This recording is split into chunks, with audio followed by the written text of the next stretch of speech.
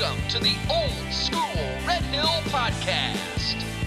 An oral history of Red Hill, the people, the places, the times, and the music in the 70s, 80s, 90s, and early 2000s. Who says you can't go back? Been all around the world, and as a matter of fact, there's only one place left I wanna go.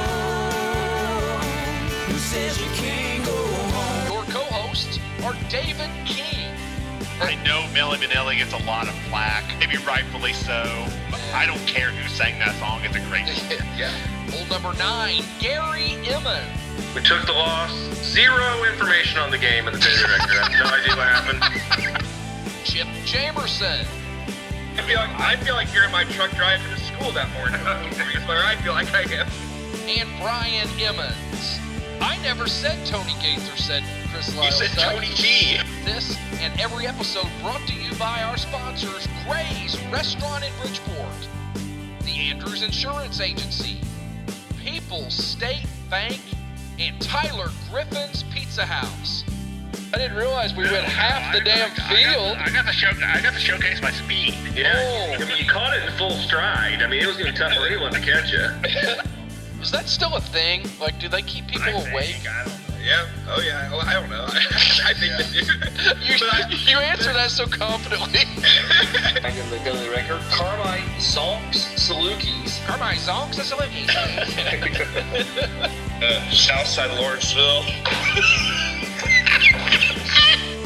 I tried not to look at I wasn't even looking at the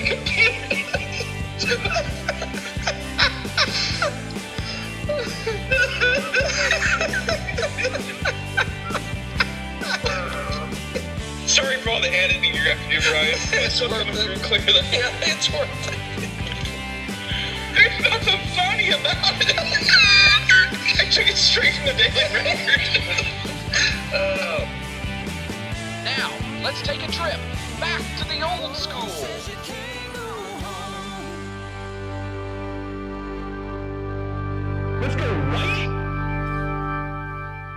And welcome to another episode of the Old School Red Hill Podcast. As you heard on our new opening, on hand tonight, the whole crew is back.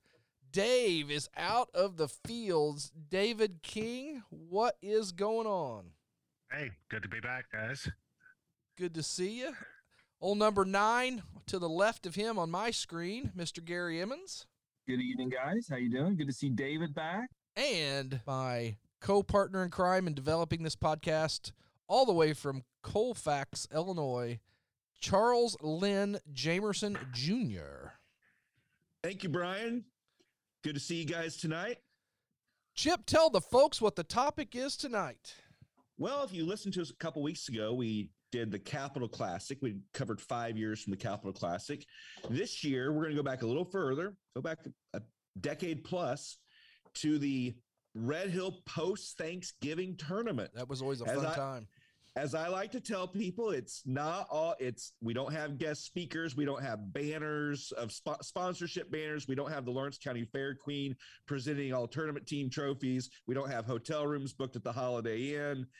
This is just, let's go out and play 3 games of basketball after Thanksgiving and get the season started, see where we're at with our team. 3 it's games. All about basketball. None of the glitz and No, glamour. exactly.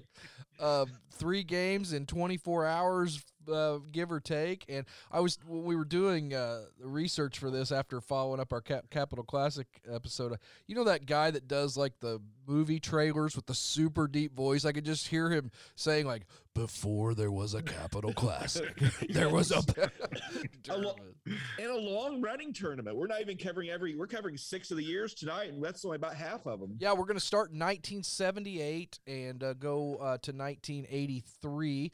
Real quick, as you heard in the open, just want to mention our sponsors. Let them know that you listen to our podcast and hear their ads, and let them know how much you appreciate it. And, of course, that's Gray's Restaurant, Tyler Griffin's Pizza House, People's State Bank, and, of course, Andrews Insurance Agency. Go see T-Bone and Juice.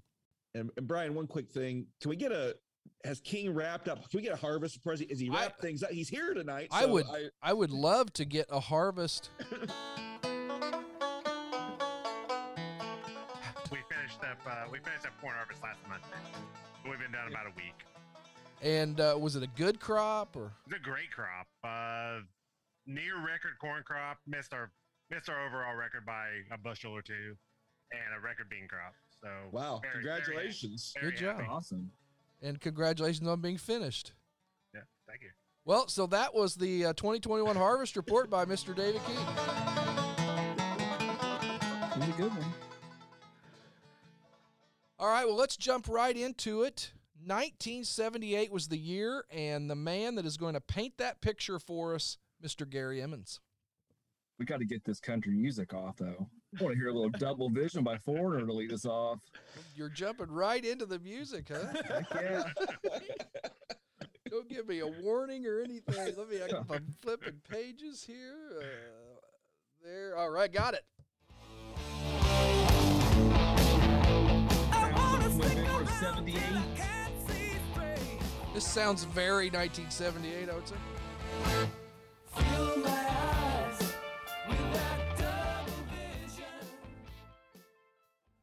Foreigner had a pretty nice run back in all the way through the 80s, but some real good stuff going on from Foreigner and the boys.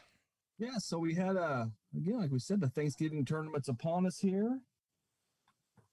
Coaches this year, Mike Ray in his second year at the helm of Red Hill. He's assisted by Paul Tugall and Dan Barnfield. Do you guys have any remembrances of Dan Barnfield, except for just seeing him in the Dogtails? I don't remember him. Yeah, just very, very little, and mostly yearbooks. But I remember he may have been – no, I think he was gone by the time I was in high school. But I remember seeing him when I was a kid.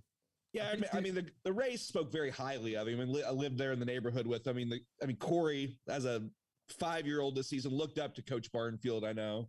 I think he was actually a student teacher this year, joined the staff, but then he was obviously hired on because I know he was here a couple years, at least a couple more years down the road there. But this was a rough year for the Salukis. But I like to talk about the managers first. You can't have a successful team if you don't have good managers. That's right.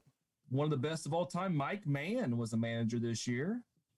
A young Mike Mann, freshman this year, I think. Yeah. We had a Chris Zills. Okay. And then Marvin Smith. This is a name that is at least on my Mount Rushmore of Seed School basketball legends. And Marvin was a manager this year. As he should be on anybody's Mount Rushmore that knows anything what they're talking about. That's amazing that, I mean, I didn't realize he was ever a manager, but I don't know why Marvin never played basketball, but he potentially could have been one of the greats in Red Hill history. I don't think there's any doubt about it. That's how good the guy was.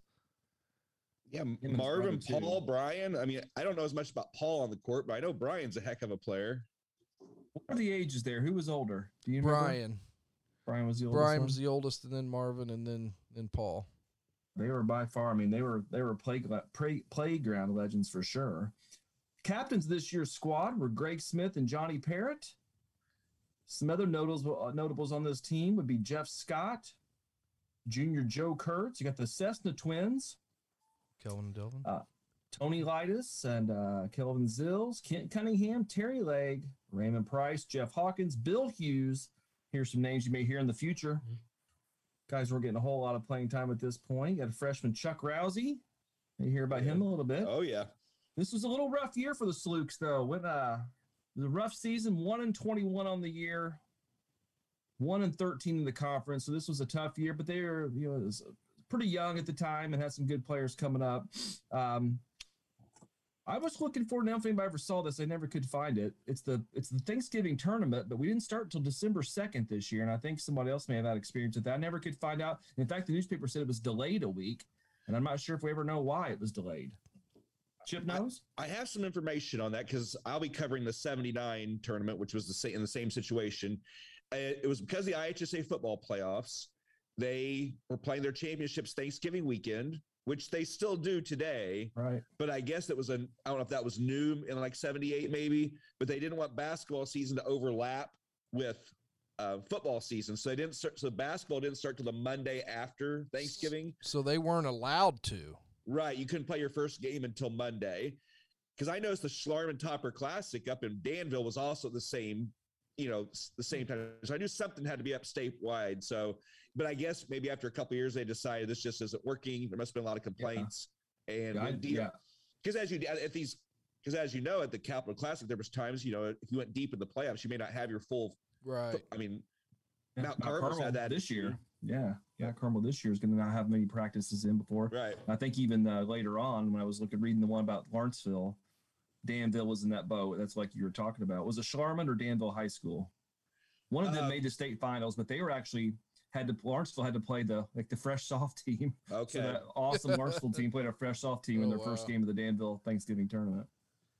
Looking up Dan Barnfields on LinkedIn, I found one in Sydney, Australia, one in the United Kingdom, and one in New Zealand. So Man. I think our Barnfield was from Great Britain, I believe. Was he? Let's see. No, that's not See, it. I know we had the big names on the show. We've had Matt Shear, Mandy Cunningham, Susan Wright. I'd like to get people like Dan Barnfield on the show. I want to know what they think about Red Hill. So I'm sure Coach Ray, I'll have to get a hold of Coach Ray. I'm sure he stays in touch with Coach. So that'd be an interesting show. Former assistant coaches that left Red Hill before. Yes, I'd be very interested to learn about these people. Dave Carlton. Hey, you know what? You get a producer's credit on this show. Go to work. Book it. And so Barnfield. I'll work on that. Okay. Other teams in the tournament this year besides Red Hill, you had Granite City South. I'm wondering who got them into the tournament. Maybe the Holiday Inn was in use this weekend. Maybe so. Granite City South was here.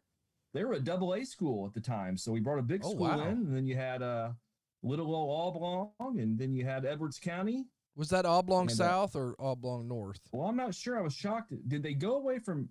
I felt like it was Albion for a while, and then they went back to Edwards County, but it was Edwards County in these papers in '78. I don't know if that was a switch. It's one of those things like Alney hasn't been called Alney High School for years, but people still call them Alney in sports, and I think there's still. I think it was Edwards County, but there's still people that refer to it as Albion. It's called Albion. Yeah. And then Red Hill. So the tournament actually started on Friday, December 1st of 1978. Game 1 of the Friday session pitted Granite City South against Edwards County, and it was a blowout. Granite City tops Edwards County 82-38 in game number 1. And Red Hill gets game number 2 playing Oblong. Rough one for the Slukes to start. We lost 69-51 to Oblong. Johnny Parrott scores 14, and Jeff Scott scores 12 for the Salukis to pace them in a opening season loss to the Panthers. Of course, this is a round-robin tournament, which it's going to be throughout. So Saturday's session is game number 1. It's Red Hill versus Edwards County in that one. Edwards County hammers us 82-57.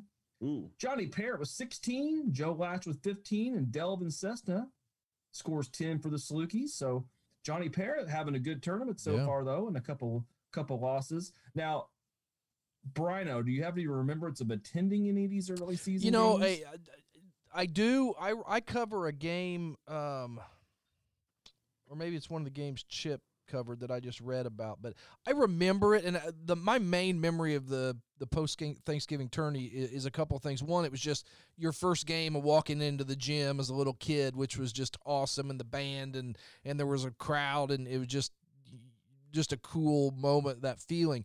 But I also loved as a little kid going to that Saturday afternoon game when the sun was still shining and it was real empty, and you could hear, because sitting right above the bench where we did, you could hear every single thing Coach Ray was telling those guys, and so Height and I leaning over the railing, and that's my main memory. But a couple of the games that we'll talk about, I do actually remember, but I don't know if I do in this one. See, I was 3 each, so Chip and Dave, we probably don't. You guys, I don't remember this was much. My first year. I remember watching Red Hill basketball, 78, 79. This would have been my kindergarten year, but I don't remember anything about this tournament. I don't know if I was even there, but so I would have just turned 10 at this tournament. So again, like I said, it was a rough one for the Salukis. We move on to the Saturday night session. You got the Oblong Edwards County matchup, and Edwards County takes a 55-47 victory over that. And then the finals that night, Red Hill gets Granite City South, and played much better, I think. Granite City does score 87, wins 87-64, but Johnny Parrott with another great game, 17 points with Joe Latch having 14. And in fact, the top scorer of the whole tournament was our own Johnny Parrott, scored 47 in the tournament. Oh, wow. Since you're talking about Johnny Parrott, I've got to put this is a story I've told people for years, but it's one of the most inspirational speeches I've ever heard, and Johnny Parrott's involved in the story. So let's go. We're at. I know I'm in the 5th and 6th grade gym when this speech takes place, and it's by Coach Mike Ray, who we've mentioned tonight. And I don't know if it was a junior pro practice or if he was helping us out at 5th and 6th practice. Coach Bowser was our coach, but I know exactly where I was standing in that gym. And I don't know if we were sluggish or we weren't playing well at practice that day or something. But Coach Ray gave us this inspirational speech. He looked at that American flag, which hung right over the entrance to when you went into the locker room. And he said to us, Johnny Parrott had a heart as big as that American flag, talking about playing with heart and passion. And obviously all that hard work is paying off in the post-Thanksgiving tournament. Averaging about 18, 19 a game, he said. Yeah. 4 games. Yeah, he had all good games in double digits for sure. And a couple of those games we didn't score very many. So that's my one Johnny Parrott story, and I thought this would be my one chance to share it on the. If I haven't shared it, I may have shared it on another episode. And it made an impact on you. Remember all these years later. Yes. Like I said, Johnny Parrott led all scorers in the tournament. Joe Latz had 35 in the tournament. Jeff Scott 22. Greg Smith 16. Joe Kurtz scored 16 in the tournament. Junior Joe Kurtz. Delvin Cessna was 16. And then Chuck Rousey, freshman at the time, scored 8 points in his freshman. He played a pretty good game against Granite City. So the first some more things to come in the future. Yeah, but say his 8 points in that game. So that was a nice one. But overall, Granite City wins the whole tournament. Of course, they go undefeated. AA school comes in to play these small schools. Like I said, I'm not sure how Granite City South got here. That's out by St. Louis, isn't it? Yeah. Yeah. Yeah. So they made the long trip over and hammered all the small schools and took home the championship in 1978. A couple more of the songs I want to get to. Number 16 this week, Billy Joel, still making great music today. My Life. Got a call from an old friend, we used to be real close. Said he couldn't go on the American way. Closed the shop, sold a house, bought a ticket to the West Coast. Now he gives them a stand-up routine in LA. Of course, the theme song to the television show, Bosom Buddies? Bosom Buddies. That's I don't know, I correct. was about to say that, but yeah, that didn't seem right. But And I also just messing around today when I should have been doing something else. I read something about this song that I did not know. Do you know the part where it goes, keep it to yourself, it's my life? You know who sang that? No. Chicago's very own Donnie Dacus and Peter Cetera. Oh, okay. really, really. I'll have to go back and listen to that. Now that I know I guess we can just do it. Yeah, just play it right now. I don't know if it was part of that clip or not. I'll get to it later. Okay. I was going to mention cheerleaders for this season were Norma Smith, Lori Latch, Terry Laughlin, Anita Shoulders, and Wendy Hill. In the newspaper article for this, there wasn't any quotes from Coach Ray, but he said that season we only won 1 ball game, and that club didn't have a player over 5'10". So that's tough to win if you have no one over 5'10". Yeah, that's part of the speech he gave us. Johnny Parrott was, played like he was 6'2" because he had the heart the size of the American flag. It all comes together now. Yes. I think to end the 78 Thanksgiving tournament, I think we'll do a little segue with the song. This one's still played in many arenas and stadiums. Yes, it is. All over the world. Today, even. It was number 17 this week in 1978. It's the Village People with YMCA.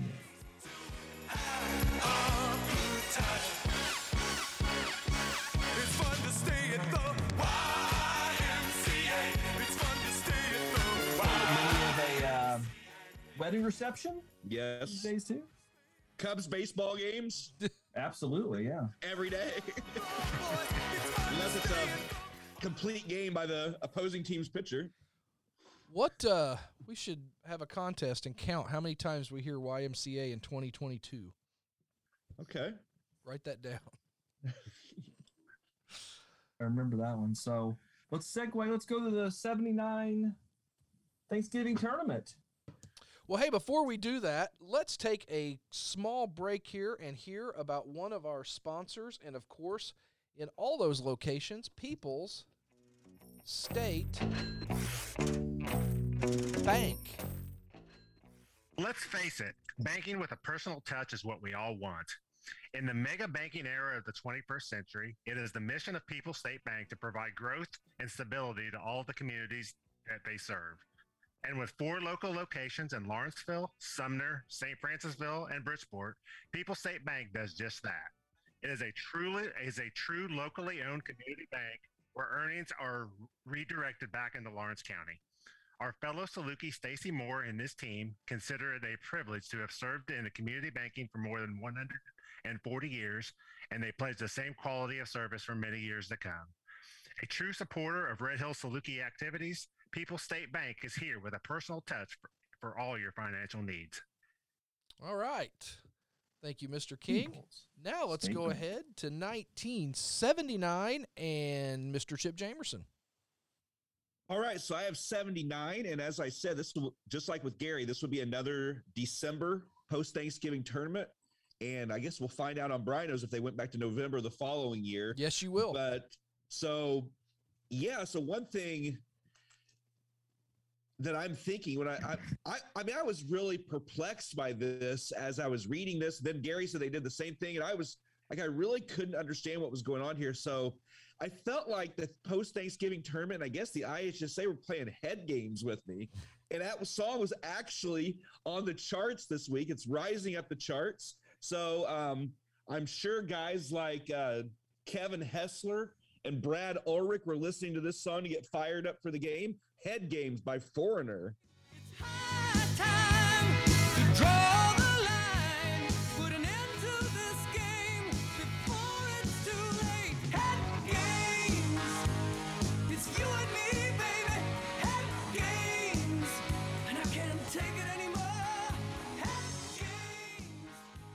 Foreigner on a run here already on the podcast.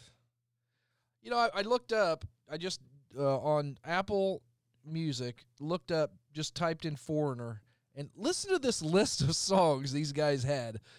Hot Blooded, Cold as Ice, I Want to Know What Love Is, Waiting for a Girl Like You, Double Vision, Feels Like the First Time, Jukebox Hero, Urgent, Dirty White Boy, and Head Games. Yeah, that's just their first 10 years. There's a lot more after that. That's a pretty good run right there. Catalog, yeah. And that unmistakable voice of Lou Graham. Yep. Love his voice. And he had 2 different stints with him. He left for a while and then came back. Had some good solo songs, Midnight Blue, and then came back. What was the year range of the songs you just mentioned? Was like Double Vision their first, was that the first big hit, or are they going before that? Well, and let's see. Yeah, so I think that was their first hit. Those were right around their first hits. And then what I Want to Know What Love Is was 84? 84 it came out, yeah. So, yeah, pretty good run. Yeah. So let's Thanksgiving tournament time. Like I said, in December. So this year, our teams changed just a little bit. Granite City South is out. I'd like to go to Granite City High School and see if that trophy is still there. Because I mean, proudly. Do we have any listeners in the St. Louis? I guess Big Smitty could go over there and look at it. So we've got Oblong's back, Edwards County's back, and we have replaced Granite City with Palestine. Good move. That was a smart move. So these teams in this tournament, it's kind of and I think some of these, Edwards County Oblong seems like they're always there. I don't know how long Palestine stays, but kind of a preview. I know even back then, as we've talked about, there were some that were wanting to get out of the NEC way back then and start joining schools like this in the Little Illini. So this is kind of your chance. This is kind of the competition that many were wanting to play at that time. I was going to say too that I didn't doing a lot of this research for a lot of these we've done. I thought this was just a thing that started in the late 90s again. But this Yeah. talk had been going on for a long time at school board meetings and things like that. And just there's a lot of people. I think the one I read one of these years is that the school board just said, "Yeah, we're not looking at moving. We're not going to move yet." Yeah. So, which I'm happy, but Yeah, I mean, I just think it prepared. I believe in that it prepares you better for the postseason. And we had some great postseason success, as you can hear on some other episodes. And it's going to be a little ways down another 10 or 11 years from now, but the success is coming. So we're going with the same schedule. The Friday, we're going to play 2 games Friday night, 2 games Saturday afternoon, and 2 games Saturday night. I like the late starts. People started things later back then. You play the first game at 7, the second game at 8:30. I know down there they still start games at like 6, but up here JV games start at 5:30 now. Oh, really? So you're home by even a little after 8. Even 6 though. Like we went down to Orleans, Indiana last week for a 6 o'clock JV game that my daughter's on. I mean, it's an hour drive. I mean, that's not easy for some people to get to, even at 6. Yeah, and so yeah, the 5:30 thing caught me off guard when I moved a little up further north, and but I like it. I like it now, but yeah, I like these. So you were at the gym till after 10 o'clock on these nights. So let's kind of go through I talked about this team more on the 79-80 school year show that we did. So I've kind of gone through some of these things before this exact article, the preseason article. Some things that stand out. We had 52 kids go out for the team this year. Wow. Yeah. Even Coach Felling in their Lawrenceville preseason article was talking about, Red Hill's going to be a team to watch. I got 50-some kids playing over there. So, I mean, that's going to be a team to be reckoned with in the conference this year. Can only play 5. Coach Ray said it honestly scared him how many players we had out. We didn't have sufficient uniforms. Our coaching staff, which was made up of 2 people, Coach Ray and Coach Richard Dixon, as we talked about in the Richard Dixon episode, they weren't ready for this many kids. And then you got to try to give a fair evaluation to every kid in these preseason practices. I want to give every kid a fair chance to make the team, but they're going to have to cut. They just can't keep 52 in practice each night. But this counts freshmen and everybody, right? This is everybody, okay. Freshmen all the way through. And in this 8 years at Red Hill, the hardest thing Coach Ray ever had to do was to cut potential players. So, and I wonder, we need to go back and look how many went out for football, a sport that you could play 11. I guarantee they didn't have 52 football players. Yeah. So, but I think the Coach Ray, I mean, he's kind of getting the excitement going. And it's great to see that much interest. So the success is coming soon, I'm sure. I guarantee you I was excited heading into the 79 season. He, as Gary said, we were 1-22 last year. And Coach Ray was smiling and said, "We can only get better." And he said, "We got some skilled people back, plus 3 boys who have good experience who didn't play for us last year." There was a lot of tears when you notice this name was not on in Gary's report. The post presence, he was talking about nobody over 5'10". Well, there was because there was a 6'4" kid not playing on that 78 team, and I'm sure there were tears, probably from Coach Ray when he decided not to go out. But now, in the number 1 song that week was "No More Tears, Enough Is Enough" by Barbara Streisand and Donna Summers. There's no more tears in Bridgeport because Terry McAdowell is back out for the team. yes. Tell him to just get out. Barbara with a little disco beat. Sing it, Babs.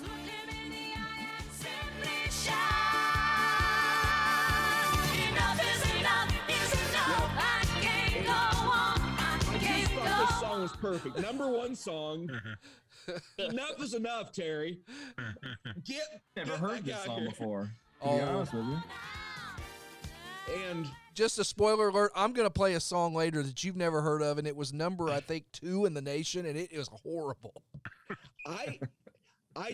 I'm sure I've heard the song just being a number 1 song, just kind of, as a 6-year-old, I'm sure it was on and I heard it. But remembering hearing it, I do not remember that song at all. Spent 2 weeks at the top of the charts. I mean, Barbara Streisand and Donna Summer, a pretty powerful duo there. But yeah, enough is enough. He's back. So that's a big, a big addition to the team. Of course, we got Joe Kurtz back. Chuck Rousey's back. So we return some talent. Delvin, I don't think Kelvin played this year, but Delvin Cessna's back. And then, of course, Bill Hughes is a rising junior. Doug Shank coming off a football injury. So Coach Ray's optimistic about this team. And he didn't want to, he said he kind of went overboard last year with his preseason predictions for the team, prognostications for the team. But so. Oh, he got excited. He says, look where it got me. It got me a 1-22 record. So he's kind of holding back on what he expects from this team. But he may have made those predictions when he thought Big Terry was playing. Yeah, that's true. So let's go to game one of the tournament. We open up with Oblong, and we take a 60-52 loss that night. So let me go through some numbers here. Get to that page real quick. Oblong continues their dominance over it. Yeah, I mean, as David makes the point often that we kind of overestimate our dominance over them. Boys, I'm going to tell you, I had lunch with David King this week, and that was a topic of conversation of Oblong's dominance over Red Hill. So, yeah, in this game, the Cravens kid for Oblong went nuts with 28 points, just hitting from everywhere, it sounded like, but pre 3-point line. Is that Kelly Cravens? Is that right? It's T Cravens. Okay, so it's not Kelly. It's Tom. Who is Kelly Cravens? There's a couple quotes on that game. Let's see here. The boys demonstrated they could battle under the boards, and Chuck Rousey did a fine job. Terry was a bit rusty in that first game due to sitting out, but he improved throughout the tournament. So that's just kind of an overall quote from the tournament there. And then, so in game, let me go through some scoring for Red Hill there. We're talking all about Cravens. Let's get some Red Hill scoring. Enough. This isn't the Tom Cravens show. Let's see. Okay, so in game one, Kurtz had 5, Delvin Cessna 2, McAdow 15, 7 of 23 from the field. So they're getting him some shots, getting him the ball. He's hitting the boards. Rousey with 10, Bill Hughes with 12. 6 gun. And then Barry Hughes back. He was out for academic ineligibility last year. Barry Hughes is back and puts in 6. So that's another new face that they expected to have last year. They didn't. Was Barry Hughes. Another seed school guy. Okay. Yeah, I don't know. Yeah, I don't have a lot of recollection of him on playing, but it's good information. So our next game was against the Palestine Pioneers, and we got our first win of the year, first win in this tournament in a while. All right, way to go, guys. So leading us that night, Kurtz went for 18, McAdow 10, Delvin had 8. Let's see. Chuck Rousey 6, Bill Hughes 6, Shank 3, Barry Hughes 4. Jeff Hawkins played but did not score in that game. And then so we're 1-1, and we end up in game 3. We face Edwards County. I got to think we win this game. Edwards County, the favorite in the tournament. Yep. And they come in 2-0 in this game. This is going to be an upset. I feel it. And Red Hill does come out on top with a 59-58 win over the Lions. That left it with 3 teams at 2-1. It's the first time in a while that we've had a 3-way tie in the tournament. First time in the 8 years of the tournament we've never had a 3-way tie at 2-1. It's based on total points, and Oblong had the most points in the tournament. So Cravens. Edwards County went from, thinking they're going to win this tournament on Saturday night to Oblong not even playing in the I guess it's not a championship game, but not playing in the final game of the night, ends up winning the first place trophy. So I'm sure they came down their civilian clothes, and if they were even still there, hopefully they stuck around to get their trophy. And so 3-way tie. So Red Hill's 2-1. Edwards County from the proverbial penthouse to the outhouse. Yes. Let's see if there's any other Mike Ray quotes I can go through with you here. The coaches' quotes are always fun. Back to the Palestine game. Didn't feel like we controlled the boards. Palestine was playing with more intensity than we were. That was a game we won, though. I don't have a lot of quotes from the Edwards County game. And let's just get something, see if we have anything else here. Ray continues to talk about the boards. Delvin Cessna is maturing. He did a fine job handling the ball. And, of course, you're getting what you expect from Joe Kurtz. Aside from the 18 points, you're getting leadership, and that's what he's providing to. Yeah, we're 2-1 to start the season. We've already surpassed last year's win total. Let's see if there's anything else. Well, as Brian always likes to say, if you didn't want to go to the post-Thanksgiving tournament, you want to catch a movie over at the Plaza, you could go see Skate Town USA. That's on at 7:15 and 9:15. That's Indiana time. Oh, yeah, okay. So keep those straight when you're going to the movies. What time zone Absolutely, you're in yeah. there. You don't want to miss half the movie. And then starting over was also playing at 7 and 9. Those two were playing at the Plaza. I believe at this time the Show Place or the New Moon or whatever it was called was still doing the triple X variety. One of my favorite parts of doing this podcast was finding this information out. Yeah, because I started researching this a couple weeks ago, and I saw that. I didn't write it down. I went back, I was doing more research the past couple of days, and I forgot. I just thought of that now, but I'm pretty sure I saw that during my research. I have one more song. It's one thing Red Hill doesn't have to by hosting this post-Thanksgiving tournament right there at Red Hill each year. You don't have to travel. No, it's no. right there. You get 3 games on your home court. No, it's a short drive. So you're not taking the long way home, as Supertramp sang about in 1979. I love your new tie-ins. So you think you're Romeo, playing a part in a picture show. Well, take the long way home. Take the long way home. 'Cause you're the joke of the neighborhood. Why should you care if you feel? Good song. All right, and I believe that concludes the 1979 post-Thanksgiving tournament. Maybe the last one played in December. We'll find out here in just a little bit. Yes, we will. And before we get to my report on 1980, let's take a visit from our sponsor, the Andrews Insurance Agency.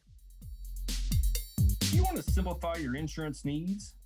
Do you want one agency to handle all of your coverage so you and your family can sleep knowing they are protected? Then see the team at the Andrews Insurance Agency at 542 Main Street in Bridgeport. Terry Andrews and Justin Shear are your independent agents that work hard to make sure you have the coverage that's right for you.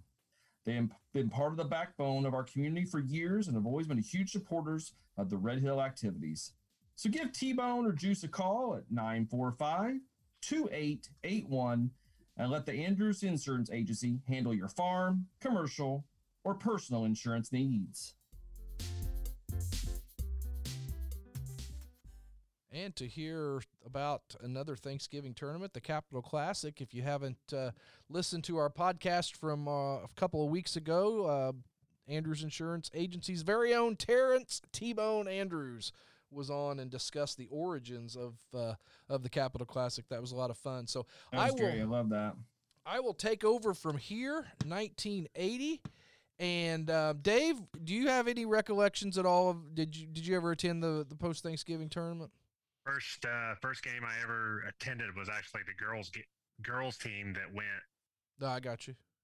Like in the early '80s, that went to the Super Sectional. Speaking of shows in the archives, I think we can hear David King recount that. But no, I didn't start going to boys games in my memory until 82, 83 probably. Okay. Well, as I get started in 1980, I opened up the Daily Record just seeing if there was any pre-tournament stories, and a massive headline, I believe it was on page 2, really big letters, especially for page 2, was it said charged with attack. Okay. Criminal charges have been filed against 2 men alleging they attacked Sumner Mayor Dennis Bowser.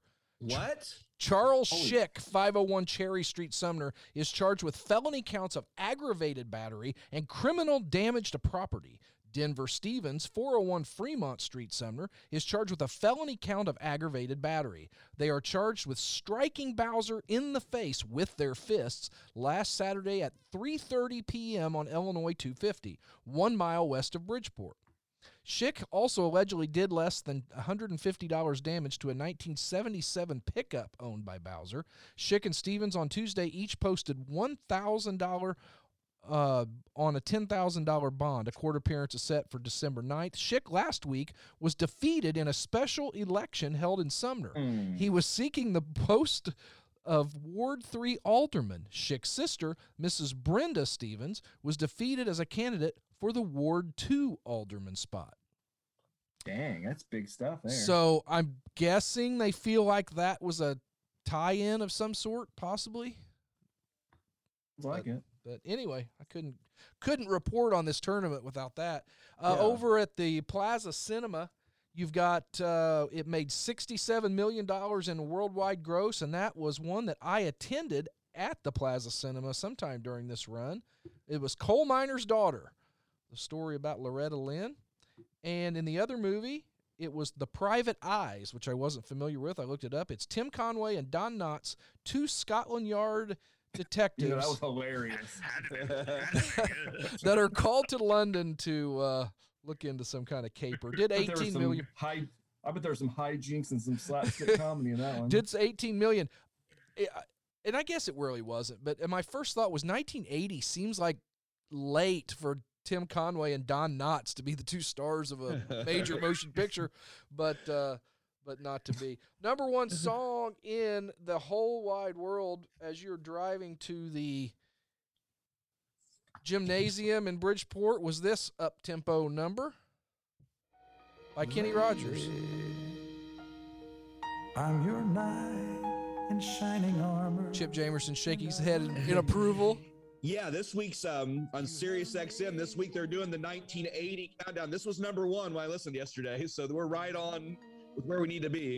Our reporting is accurate. Yeah, I could probably tell you another couple songs you're going to use here. Well, maybe. if you say the number 3 song, I would be shocked. The number 3 song, it's is it a Barbra Streisand song? Well, must be. No, it's not. But why is that doing that? She had a song up there. Oh, you're right, man. It's number 2. Okay. But I give you it all. She's singing just about being a woman in love. And this was written by the brothers Gibb, and you can hear you that. can hear Yeah. that Bee Gees sound there.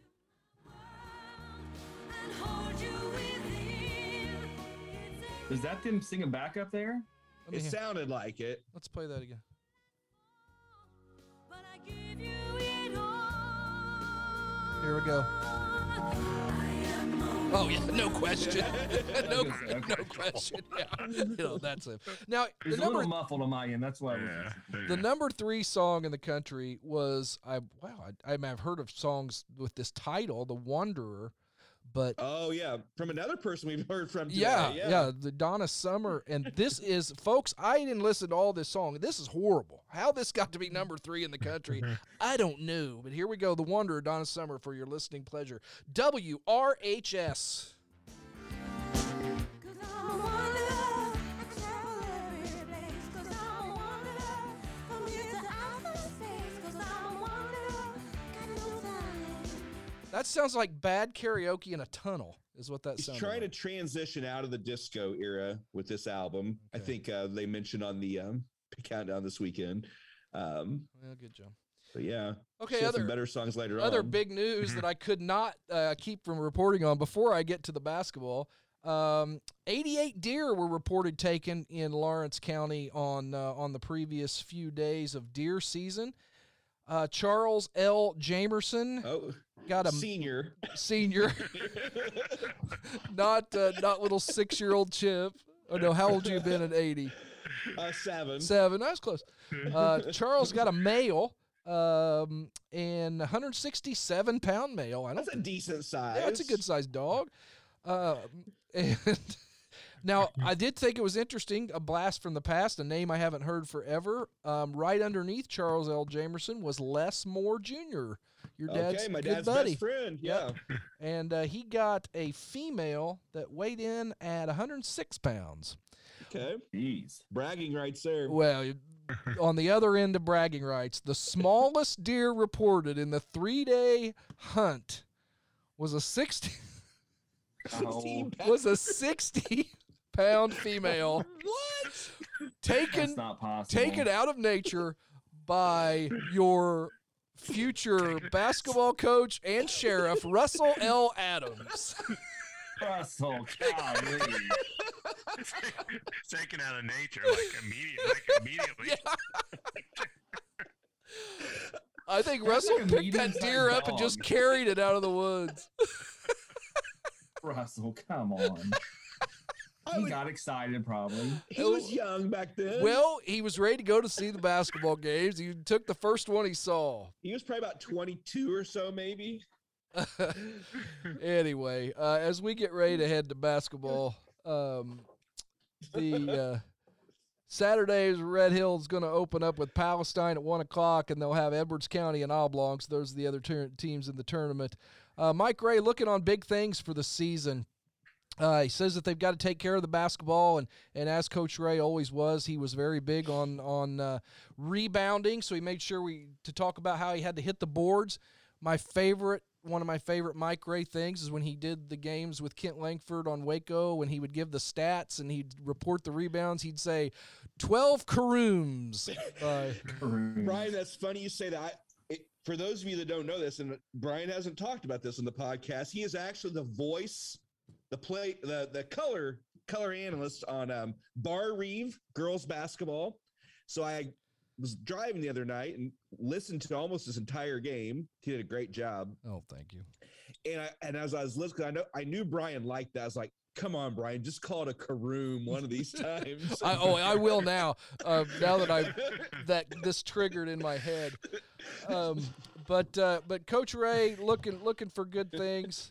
And he does welcoming to the team. And he's going to start. A new guy on the block is Keith Frohawk. And if Keith isn't going to start, he's going to be a sixth man. But right now they're set with him starting, and Troy Reinhardt's going to be the sixth man. And we'll talk about some of the other players as we move along. But visitors to the tournament this year will find a new parking lot this year at Red Hill. 2 new parking lots have been opened back of the high school and north of the football field. I think we all know where that's at. I think we're very familiar with that location. These, coupled with on-street parking around the school, should give fans ample parking for attending the games. Lack of parking plagued the school's athletic program for the past few years. Admission prices to the tournament are a chairback reserved seat in 1980. What would that be worth to you, young David King? I'm going to say $1. Will this cover all 3 games, or is this per session? I'm going per game. Per session. So Per that gives you session. 2 games. So Dave's saying $1 a session. Yes. 50 cents a I think game. it's got to be. This is a chairback reserve. Chairback reserved. $5 per session. $2 per session. I'll say 3. I was thinking 2, but I'll go with 3. $2 per session. Now, if you want to sit in the bleachers and wreck your back, it's going to cost you $1.50. So 50 cents. Hey, the extra 50 cents. Yeah, I wish I could go back and see the gym. If those chairbacks aren't full, there's something really wrong. Yeah. And it's $1 for students. And Yeah, because it seems like maybe because we always had the chairbacks there behind the bench, and it seems like maybe at the post-Thanksgiving tournament, kind of like the postseason, we weren't guaranteed those seats. I think if we went and bought them, we could get them. But like if somebody went in and swiped our chairbacks for those 2 sessions, they could have them for us. But yeah, so I don't remember if we had them or not. I would assume reserved chair seat holders got first dibs, though, didn't they? I would Yeah. hope. You would think, but if you Yeah. were slow on it, I mean, you can't just assume, okay, I'm a season ticket holder, I'm going to get this seat. I mean, Right. But could say my grandma went in there and bought your seats if she got there ahead of you if she wanted? If you wanted to, yeah. No, I think you had first right of refusal. I don't think it was just the Wild West for these tickets. But listen, at $2 a session, I would have just bought them all. On Friday night in the Edwards County game, the Salukis led until the final minutes when the Lions staged an offensive attack to run ahead of the Salukis and win by a single point, 77-76. Coach Ray said the loss was due to his team's inexperience under pressure situations. So good game there. And on that Friday night game in Edwards County, Chuck Rousey led the team with 20 points. He went 8 for 8 for the free throw line. We're going to hear a little bit more about that later. Berkeley Carey also had 20. Or I'm sorry, the writing was in the Daily Record is kind of sloppy. Let me start over. Berkeley Carey led the Salukis with 28 points. He had 10 field goals and 8 of 10 free throw shooting, then followed by Chuck with 8 of 8 and 6 field goals for 20 points. Billy Hughes, six gun, had 13. Steve Powerhouse Potts had 8, and Keith Frohawk threw in 7 in his opener. So really, really good basketball game. Saturday afternoon, they went and played Palestine. And Salukis got this one kind of a rout, 79-54. Again, we've got a couple of guys in double figures, but a couple different guys this time. Billy Six-Gun Hughes has 20. Chuck Rousey, 11 field goals, 6 of 6 from the line. Remember that stat. He had 28 points. And then I had a host of Salukis just underneath 10. Berkeley went from that 28-point performance down to 8. So I got to think that Palestine was really keying on him.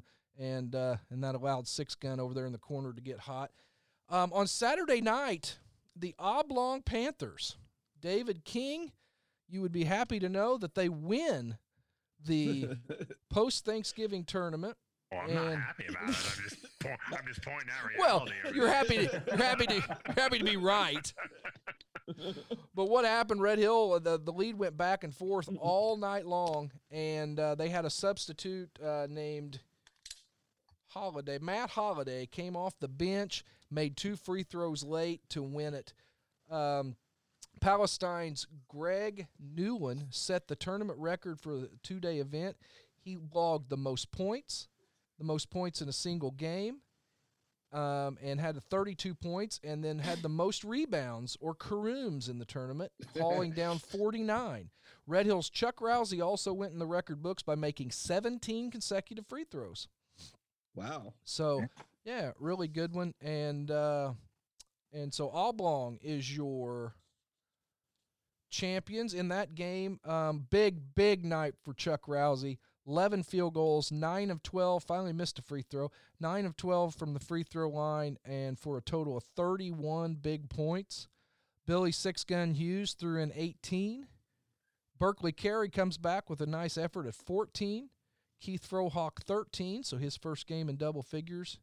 And Potts and Reinhardt, Doug Shank had 2. Potts and Reinhardt played, but did not score.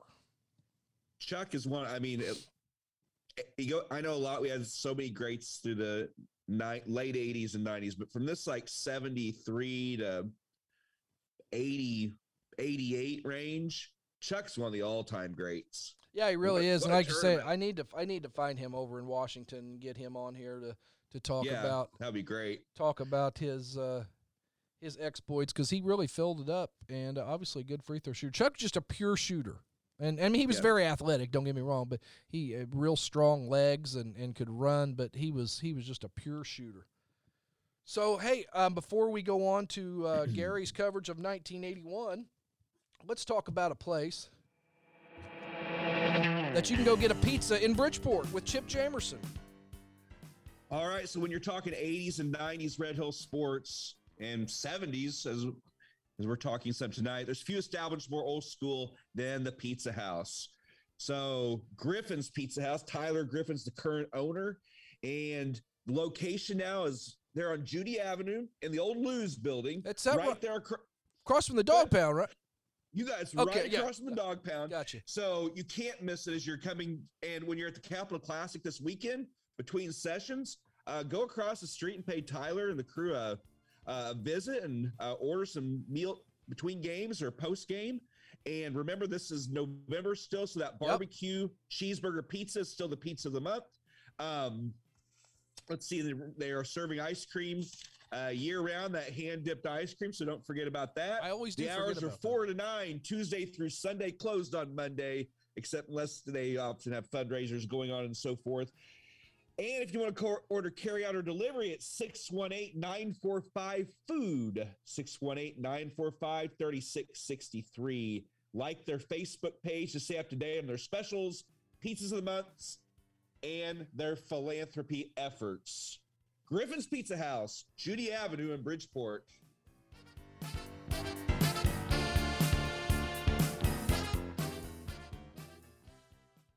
All right, let's head to 1981.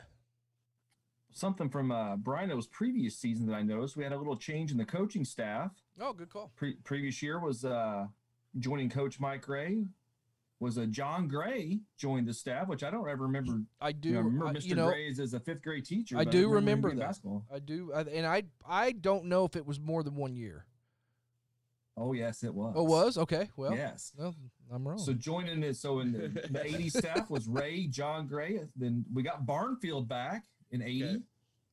He was also on the staff in So he was 81. okay, so he was there in the 70s, came back, and okay. The elusive. This is where I Danny start getting to Barfield. know Barnfield a little bit is during this time. That's So probably he why I student know. taught.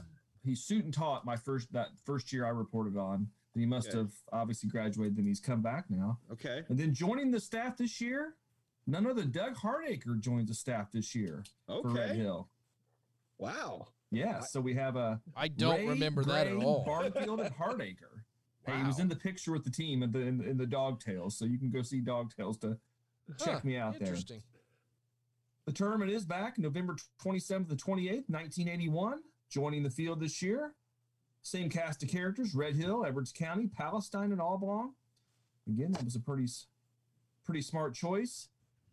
I want to start with my song, number one song in all the nation. I don't know, Chip, maybe you can tell me. This song was number one for a long time. Little Olivia Newton-John, Let's Get Physical. Yeah. I think 10 weeks. Number Yeah. one. Let's get physical, physical. I wanna get physical. Let's get into physical. Let me hear your body talk. My favorite line in this song coming up. Let me hear your body talk. You know, Coach Ray wanted the boys to play physical. Exactly. I think it's coming up. Maybe I didn't get it. He Hang on. wanted to let their bodies talk. Well, my favorite line, because I've never heard it used like this in any other thing, is what he didn't want them to do, and let's get horizontal. Yes. Well, to die for loose balls. That's true. Now, I'm trying to think. Obviously, this was 1981. I had a T-shirt, a 3/4 length T-shirt. It was an Indiana Hoosiers shirt. It said "Indiana, let's get physical" on it. Now, I wouldn't have gotten that shirt to probably like 84. I wouldn't think. Didn't it have like kind of a mesh or a crisscross pattern on it, like behind the writing or something? I mean, I think that was remember. a different one of my Hoosier shirts Okay. back in the day. That's the one I wore to the Assembly Hall the day Mike Ray took us Yeah, to. we could do a whole podcast on that day. Probably one of the most dangerous trips in the history of Yeah. transportation. But so fun. Again, We you're were a literally in the producer. back- we were in the back of a pickup truck and a camper, about 12 of us. To Bloomington, Indiana. Yeah.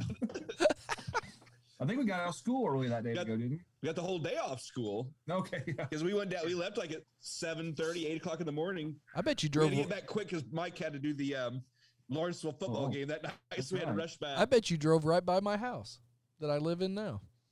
Okay. Decent I know chance we for were sure. in places I had never been before. I bet you on that went trip. across 50, then up 231. I would almost bet. Back to the show. Yeah, there's a lot of stories on that. We'll at least touch on it in a segment on a future podcast. We should do a podcast about things that aren't big enough to be their own show. Yes. So coming back this year for the Salukis, I think prospects were pretty good for this year. We had seniors Greg Laughlin, Steve Potts, Mike Vandermark. We also had seniors Chuck Rousey. Chuck's a Dave senior Clark. already. I know it's terrible. What was Berkeley? Would have been no. Berkeley wasn't a senior yet, right? He Yeah, was a Burke's junior. a no, he's senior. Yeah, he's a senior here. Then you had a junior Troy Reinhardt. You had sophomore Doug Grismer was a big part of the team too. So leading off session one, you had Oblong playing Palestine. Oblong takes the victory over Palestine 62-45. And then it's a Red Hills debut in game number 2. We're playing the Edwards County Running Lions. And boy, oh boy, did we play that game. Chuck Rousey pours in 27 in the 73-71 victory over Edwards County. They're So putting two, up some real points. obviously probably the two best teams in this tournament to lead off each other, but Berkeley just goes bonkers with 27. Sophomore Doug Grismer with 14. Reinhardt with 10. Clark with 12. Berkeley with 10. So that's we played all 5 the whole game. We didn't even sub that game. It doesn't appear. No one else got in the box score at least. Wow. So Or didn't solid foul game, a anybody. really exciting game. 73-71 victory. So great start to the season for Coach Ray Salukis. So of course we're going to go to the night session. We're playing Palestine, and Palestine wasn't very good this year. We just dismantled them 80 to 48. Ooh. Red Hill makes 22 of 27 free throws. Led by Berkeley, carries 23 points. Chuck scores 13, and a whole slew of guys scored just a few more. Look at the whole roster got to play in this game, it looks like. You know, when you just said Doug Grismer, it just made me think of something that I kind of remember bringing back feelings. When I saw, like, Doug playing varsity basketball, it's when it started to sink in that, like, I'm kind of getting close here because I was in Little League the same time he was, and, you know, and now you see him out there playing varsity sports. So interesting. So exciting that Red Hill's now 2-0 to start the season. Everyone's pretty excited about that. So we're going to the night session now. You have Edwards County playing Oblong, and Edwards County comes on top 50-47, which sets up the 8:30 game. Red Hill playing Oblong. Oblong sitting at 1-1. Red Hill is now 2-0. Dave, not again, right? I'm nervous. I think this team can pull it out, though. And they do. Red Hill Yes. takes the championship. First since 1976. It was a tight game, though. Red Hill with 56-49 was the final score. 4 guys in double figures. We had Wow. Chuck with 17, Dave Clark with 12, and Dave also pulled down 9. What'd you call them? Caroons? Caroons. Everybody else in the whole world I've ever heard says it caroms, but Mike Ray said caroons. Doug Grismer with 10, Berkeley with 10, and Reinhardt with 7. Now, this was the stat that I thought was pretty amazing. Chuck Rousey with 1 field goal in the game. It's 15-16 from the free throw line. What a free throw shooter. Wow. It's amazing. 1 field goal. I mean, they did something right on him. They held him to only one Yeah, field just goal. but foul him but that's a horrible strategy. Yeah, to foul Chuck Rousey every that was bad. time he gets the ball. He was obviously getting to the hoop and getting fouled. And, 15-16 from the free throw line. Hey, Gary, Following just to cut in here, Chip mentioned that I was doing Bar Eve basketball on the radio. My play-by-play partner, Mike DeCourcy, just texted me, wanted to talk about he's trying to catch up on Yellowstone. He said, what are you doing? And I took a picture of our Zoom screen, and he said, pass on that your brother has fantastic facial hair right now. Yeah, I mentioned that in the last episode. It's great. I haven't shaved since October 30th, so I love it. We're going to see how it goes throughout the rest of the month here. I'll take a screenshot of this one and put it out there for the fans. Following the game, Red Hill coach Mike Ray mentioned the Saluki football coach Bill Huff. He's currently in the Good Samaritan Hospital in Vincennes, and he said, we're going to dedicate this win to him. So the boys won up for Coach Huff. Ray concluded that his estimation, the most valuable players in the Salukis were Chuck Rousey, Berkeley Carey, and Dave Clark. That's wasn't much of a stretch there. No. Rousey, the 6'2" senior, led the Salukis scoring in the first game. Of course, we said with 27. Berkeley with 23 in the second game. He said, speaking of Saturday evening's game against Oblong, Ray said Dave Clark was our most valuable player. Clark was the 6'1" senior, scored 12 points and pulled down 9 caroons. He said, we're off to an excellent start. We've opened up with a pretty good ball club. And he added, our conditioning is not what I thought it would be. We wore out real quick. He said those first 3 games were a measuring device, included that consistency, which is shown in the tournament games, will be an extra boost when they face other conference teams. He added the front court play improvement helped us. Coach Ray went on to congratulate neighboring NEC basketball team Lawrenceville as they swept the Danville Schlarman Topper Classic with 3 wins. He said the county is now 6-0 in basketball, and this is one outstanding conference. Wow. Yeah, the first 3 of the 68 win streak there. Oh, that's true. yeah. Yeah, good call. Dave Clark, I'm impressed by this tournament he had. He was he was in a clue on the Jeopardy episode we did in the David category. Oh, wow. And I think may have stumped you guys on that one, but yeah. So I'm glad to hear him putting up some big numbers. I didn't remember him having such a big tournament. I think if he scored the ball like Chuck Rousey did for you 60s rock fans, that they would have been nicknamed the Dave Clark 5. That's right. Good to see the picture in the Dogtails. Back Again, to the for those of you show. that don't have the Dogtails book. You see a young Corey and Chad Ray holding up the number 1 symbols. They were managers on the team. And that team finished 10-16, though, and only won 3 conference games. So I think the conference is obviously probably pretty loaded that year, I have a feeling. But, still a 10-16 record and only winning 3 conference games. But, hey, a great start nonetheless. I think we're going to get to a couple more. We'll finish up my segment with a couple more songs. Got a little number 3 in the country. This November of 1981 was a couple guys named Hall & Oates with Private Eyes.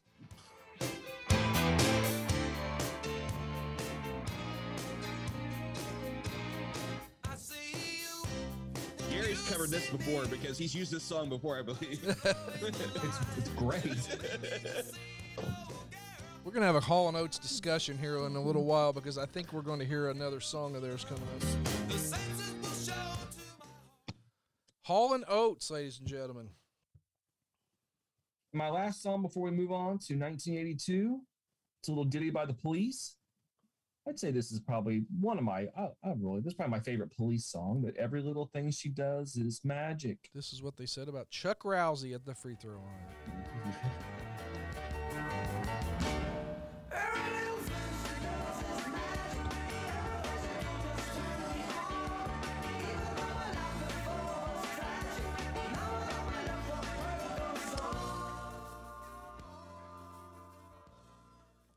Whenever I think of this song now, I always think of the Office episode when Kevin's playing Kevin's band's Scrantonicity is playing at the Vance wedding, and I can't think of the girl's name. Quincy Jones's daughter. Her name's Rashida, right? Yeah. She was Karen? sang Is this it song Karen? with Scrantonicity. I think it's Karen. Yes. Jim Halpert's girlfriend at the time. Well, if you're not in Scranton and you are around Bridgeport and you stop and say, hey, where should I go have dinner? I want to sit down, have a drink, have something to eat. You know what people are going to say?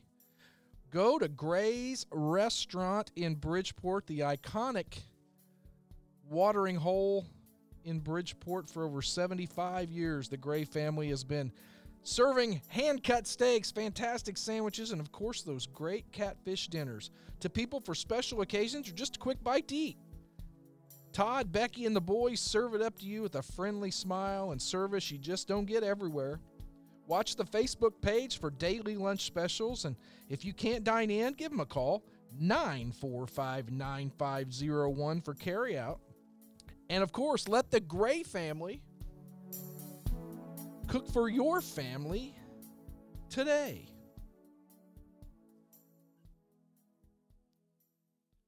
And that amazing segue is going to go right into 1982 and Chip Jamerson.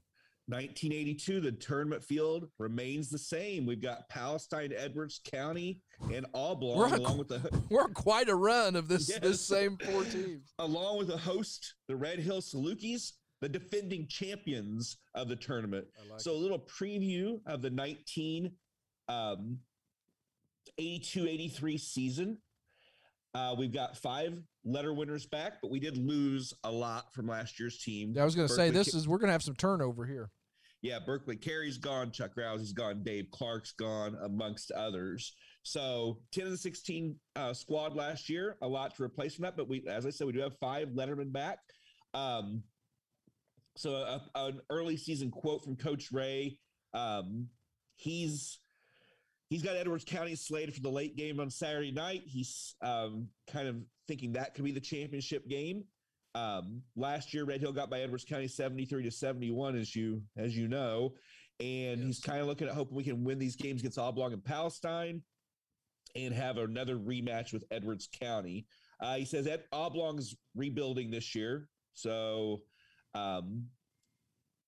not expecting a lot from the Panthers. Edwards County does have 4 of its 5 lettermen back, and they're going to open up against Palestine. So Ray does mention we have lots of depth on this team. We do lose a lot of talent, but we're going to go 10 strong every night. So he's not really worried about foul trouble at all.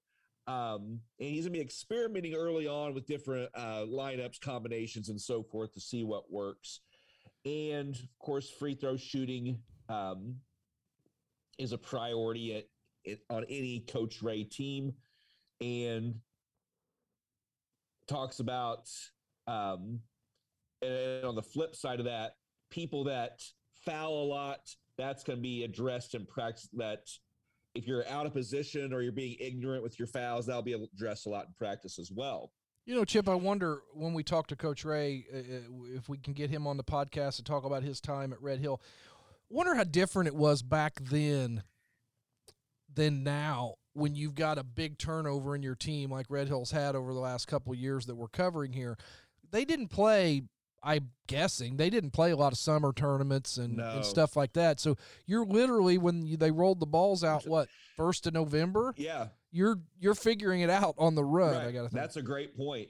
And I'm sure there's always, because, you know, when you play, you know, throughout the whole summer now, you kind of know who's in and who's out. Yeah. You'll have that surprise here and there, but there might be some guy that you had, you know, written down as expecting him to show up, and he's not there on November 1st or whenever. And so, yeah, you are figuring out. Now, the 5 letter winners, it looks like we are going with the Saluki socks with the Salukis down the side. Those famous Saluki socks that many of us had a pair of, I'm sure. I know I did. Oh, yeah. That Doug Grismer famously wore I'm inside saying out. all 4 of us had those.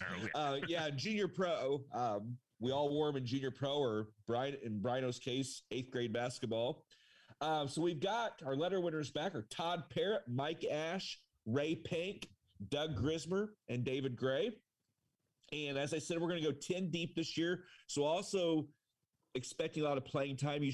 Rick Hussey, the 6'3", I think he's a junior, maybe. I didn't write that down. Old number 44. Yeah. So Hussey, Todd Bushy, sophomore Sean Grismer, and then juniors Jimmy Medlin and Bobby Lightus should expect to see a lot of playing time early on in the season. A little bit more about the team. With the quickness and depth that we have, he seriously thought about just platooning this season. He pointed out most players cannot go a full 32 minutes without a rest. He said, we'll have a running ball club, so we're going to run and gun. It's going to be fun. We'll get out and go. But if the fast break isn't there, we'll set up a pattern.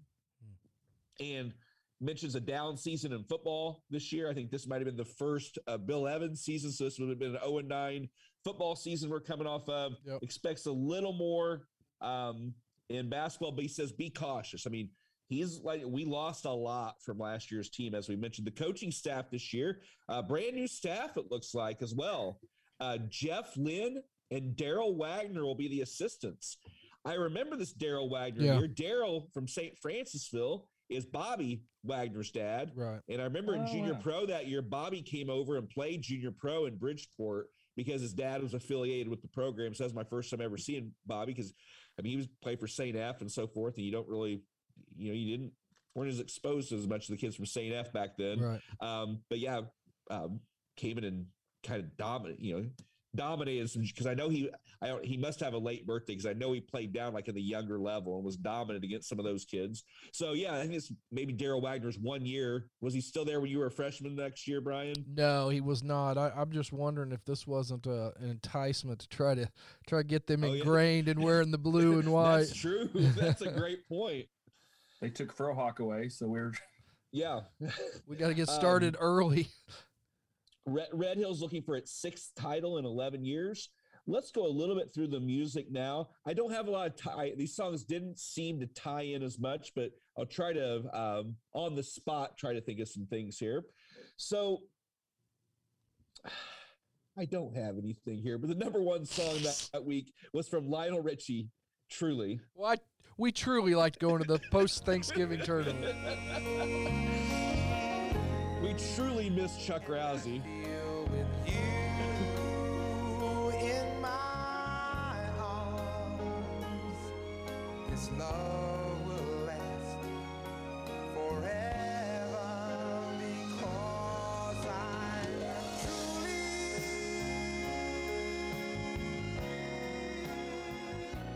Truly in love with Chuck.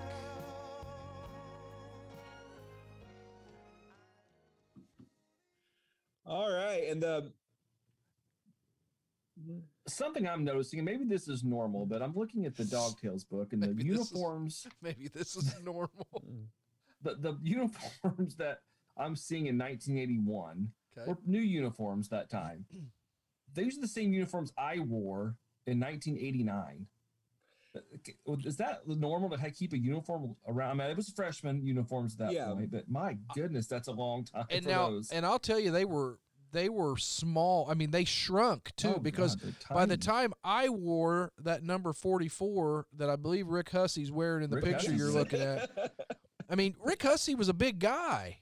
And listen, Yes. I'm a fairly wide person right now, but I wasn't back then. I was a $160, and that thing was skin tight on me. Well, I'm wearing, I mean, this thing's skin tight on Ray Pank, and that's what I wore. And Yeah. Ray Pank was really skinny. Yeah, I wore Todd Bushy's number 22 on the JV squad in the 88-89 season. So Now, I will say this, and I think possibly how that happened, because they just would get passed down from varsity to JV Yeah. to freshman, whatever. But uniforms were made they were much stronger.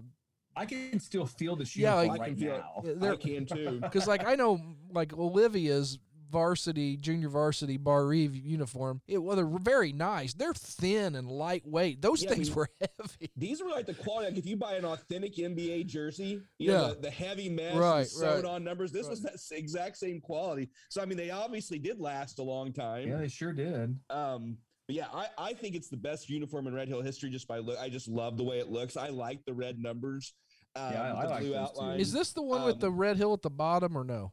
No, No, okay, that's yeah. John Brooks brought those in. gotcha. Yeah, these are Salukis at the top. I mean, Yeah, yeah. great. It's probably to me the most iconic Yeah, uniform. I we've ever agree. had. It's the most. We've had more iconic teams, but you don't really the uniforms. Yeah, I can kind of picture what uniform that each team was wearing, but Well, yeah, nothing like this. That'd be a good podcast, the uniforms. Yeah, Yeah. definitely. Number 2 song that week. It's one of those great songs that never went to number 1. Spent a long time at number 2 and spent a long time in the charts. It's very popular today. Definitely one of my all-time favorite songs. Laura Branigan's Gloria.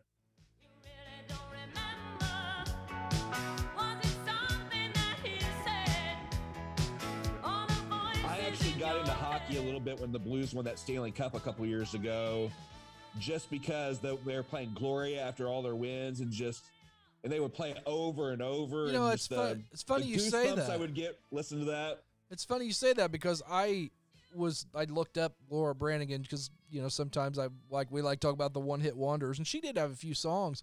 I missed that whole St. Louis Blues thing, but they talked about the resurgence Yeah. in this song during Yeah, that. I guess the guys they were out at a bar after a game or something. They played it on the jukebox or something. They all started singing it and kind of became the team. They rallied around that and then went on a winning streak and then ended up winning the cup. So And I didn't realize the demise of Laura Branigan. She died really young, 52 years old, in her sleep of an aneurysm. early 2000s or so. So Yeah, and there's some great songs out there. I think I was talking to you guys one night what I was doing on a Friday night. I was watching YouTube videos I was watching Laura Branigan videos on YouTube. I think I posted one night. Yes, So you did. a lot of good songs out there. And then I'm just going to go through all my songs right now. I guess this is a song you can really associate with basketball. It's not what the song's really about, but that tough man-to-man defense, the crashing the boards, the carooms. I think the number 7 song that week, on its way to number 1, Daryl Hall and John Oates, Maneater.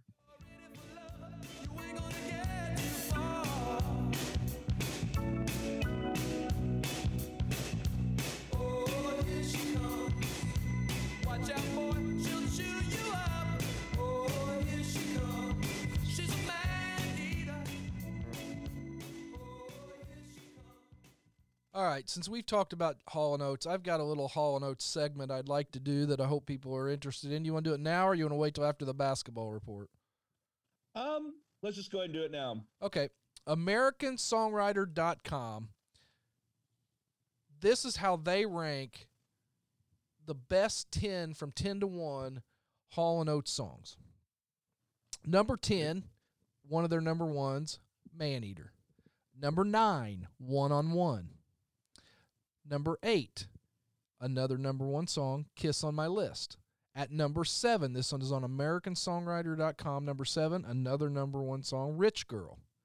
Number 6, Sarah Smile. Number 5, So Close.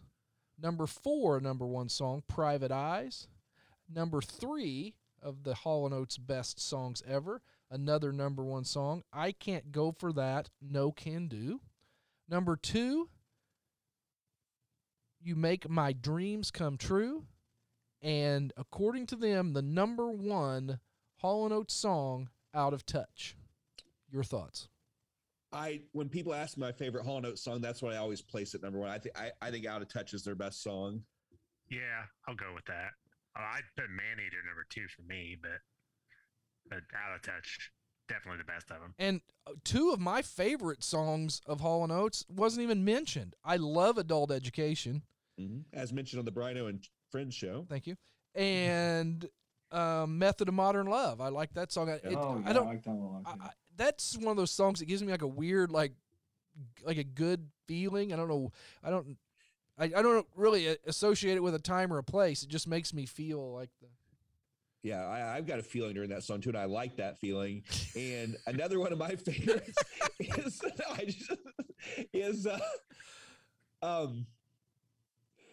it was on that 1980 countdown I was listening to over the weekend. It's a remake, of course, of a very popular song, but their version of "You've Lost That Love and Feeling" it's incredible. Yeah. I must have caught it on the on that countdown too, because I just heard it recently. No Method of Modern Love on there? I mean, that's how deep they are. My goodness. And it's hard when you're listening and or singing that song not to jump to the doo-doo. Yeah. Anyway, I asked the question the other night to Mike DeCourcy. I wonder how involved Oates was.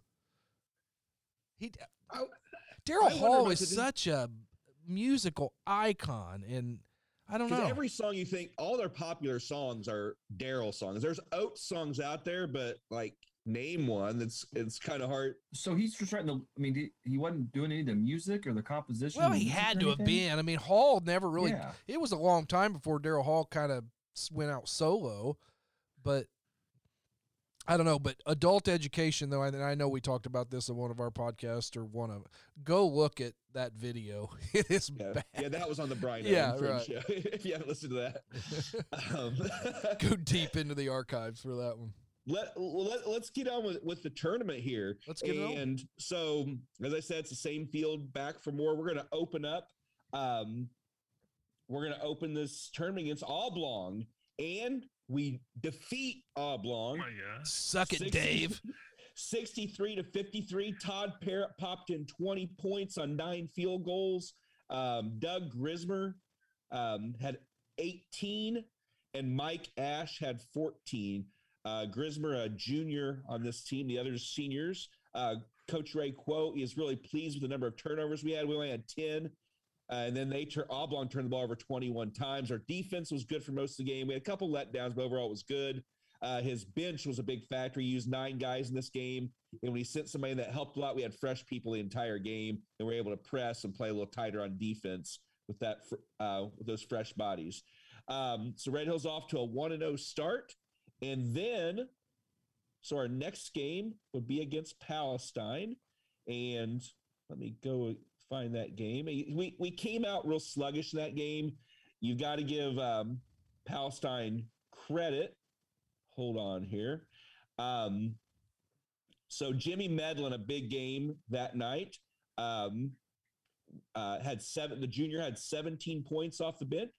Wow. And he had 3 key steals. As I said, they came out sluggish. But his players may have been looking ahead to the Edwards County game for the championship that night. They just weren't mentally prepared. And that Saturday afternoon game, that's the hardest one to prepare for. Yep. Because you got the Friday night game, you're fired up, opening game of the year. The Saturday night game, you're playing for a title. This is the tough one, but it's a trap game. Yeah. But Red Hill did come out on top. So we're 2-0 again, and we're once again facing the Edwards County Running Lions in the championship game.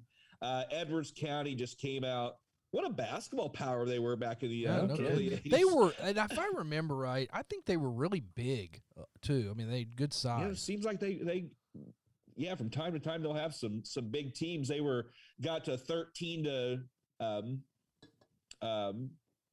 they outscored Red Hill 13-2 in a third quarter blitz to get the commanding lead and end up winning 51-38.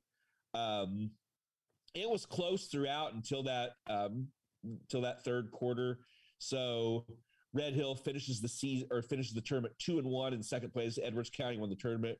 Grismer led us with 8 points in that championship game, so not a lot of scoring in that one. So we're once again 2-1 to start the season. Inexperienced team for the most part. And other things going on that I have are a miscellaneous item.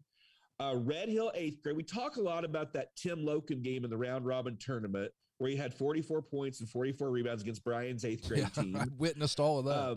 And I'm sure the score was very lopsided in that game, it seems like, from what we talked about. Red Hill goes on the road to play the Flora Pups, I believe they're called. 54-46 loss. I was like really impressed with that. Thank you. You guys went to Flora, played on the carpet, I'm sure, Yep.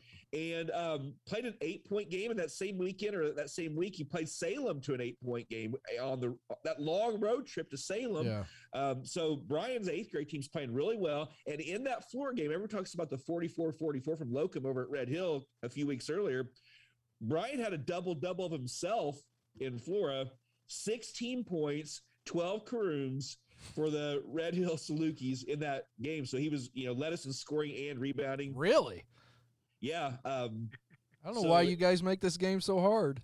An impressive junior high career. I mean, on the Richard Dixon episode, when Coach Dixon, he was being completely honest. He wasn't just saying it because he was naming great junior high players he remembers coaching, and Brian was like one of the first names that he listed. So I was pretty sure he was just being nice. I don't think so.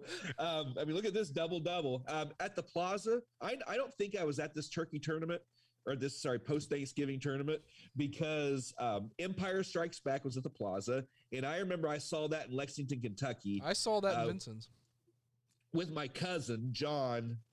I'm assuming it was. I always thought it was Christmas break, but I'm guessing it was probably we were down in Kentucky for Thanksgiving weekend. So, and then Heidi, if you don't want to go see, if you're not into Star Wars, in the theater right next door, Heidi's song was playing. It's rated G, so for all audiences. So those were the two movies playing at the Plaza. Did they have any X-rated theaters down there that you saw? At the Lawrenceville Greenhouse was celebrating their 50th anniversary this weekend, so there's a lot of specials, which means now they've been open 89 years. I thought that was. I was impressed by. I assume Lawrenceville Greenhouse is still open. It's unless they're in a different building. Yeah, it's abandoned. I didn't think that place would ever close, but they made it 80-some years before they closed. I'm a former delivery driver for Lawrenceville Greenhouse. That's right. Dang. 50, so happy 50 years to them. I think I've covered most. I know Sirloin Stockade had a great deal going over there on they're on Willow Street in Vincennes. T-Bone. $4.99. Yeah, $1.99. You got your choice of some different like steak dishes and so forth. $1.99. You got the meat. It wasn't like a fillet or anything like that, but you got but you got the unlimited salad bar with this for $1.99. So what more do you want? If you after the game, I'm sure we had a lot of people going over there to Sirloin Stockade. What's your go-to steak when you go out to a nice steakhouse? Ribeye always. Yeah, I'm ribeye. New York strip for me. Yeah, I'd go either one. They're very similar cuts. A T-bone's pretty good, but I don't you get ever two cuts with that. I don't ever order a T-bone. I like the strip because there's nothing to navigate except meat. Yeah, that's true. I like the ribeye for the marbling. I think it gives it much more flavor. Oh yeah. I got two more things to mention here. On our preseason article, I didn't mention that our enrollment was 430 that year. Wow. So when to compare that to 2021, our enrollment is 264. So just how you can see how the enrollment's gone down since 1982, 430 that year. And then I actually put a picture on the Facebook page today in our cover photo of those 5 returning letter winners I mentioned earlier in those iconic uniforms, with Coach Ray there at the front. And Coach actually put what do we call that? A comment under the picture. And so I'll read Coach's comment here to wrap things up. My last year coaching basketball, RHHS. Thanks to all my players for launching a career that extended to Vincennes University, Crawford County, Indiana, Wabash Valley College, Lincoln Trail College, Hudsonville High School, and culminating last year at Oblong High School. I appreciate all of you for the fond memories. Wow.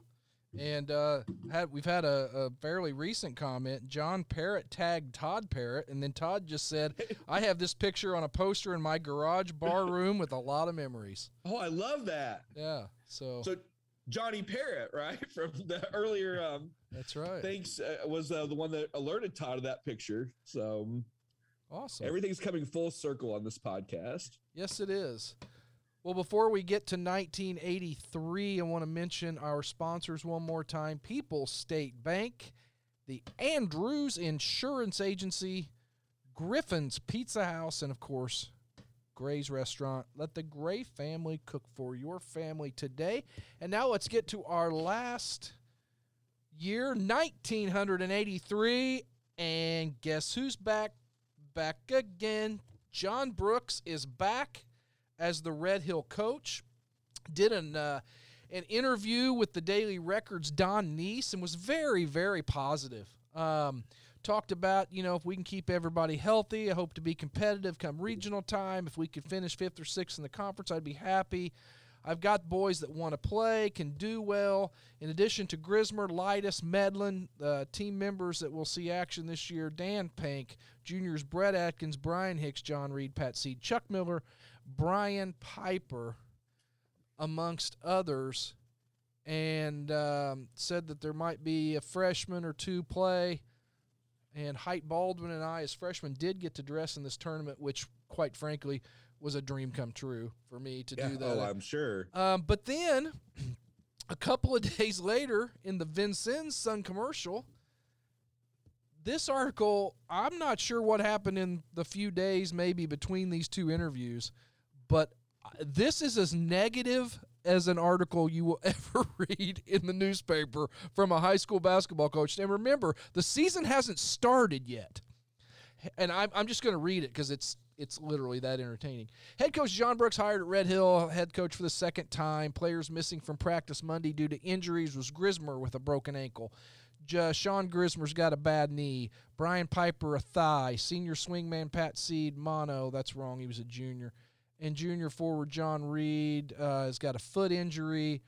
Brooks said it was possible for Red Hill fans to suffer through a similar season as attitude problems have arisen and the injuries continue. Brooks said, I took over. Remember, the season has not started yet.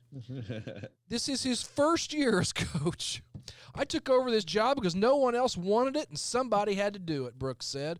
When I first started, I thought we could have a winning season, but with all these injuries, we might not do it. We're just going to have to battle and hope to be competitive. The seniors have an attitude problem, he said.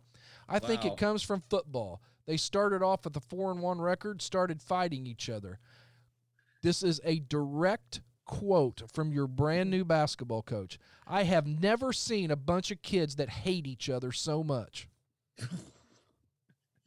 Brooks was fired by the school in 1976, said he could lose 2 more players because of academic problems. We shouldn't be rebuilding, he said. We're going to have more discipline than last year. If they can't, I'll just bench them. So far, the bright spots have been the good class of freshmen, and I just hope, and you just may see some of them play. They have the potential to be pretty good in 2 or 3 years. We did have the potential to be pretty good in 2 or 3 years. I'm not going to go into that. Brooks said the loss of Sean Grismer, 9 points a game, and Doug Grismer, 10 points, shot my season right off.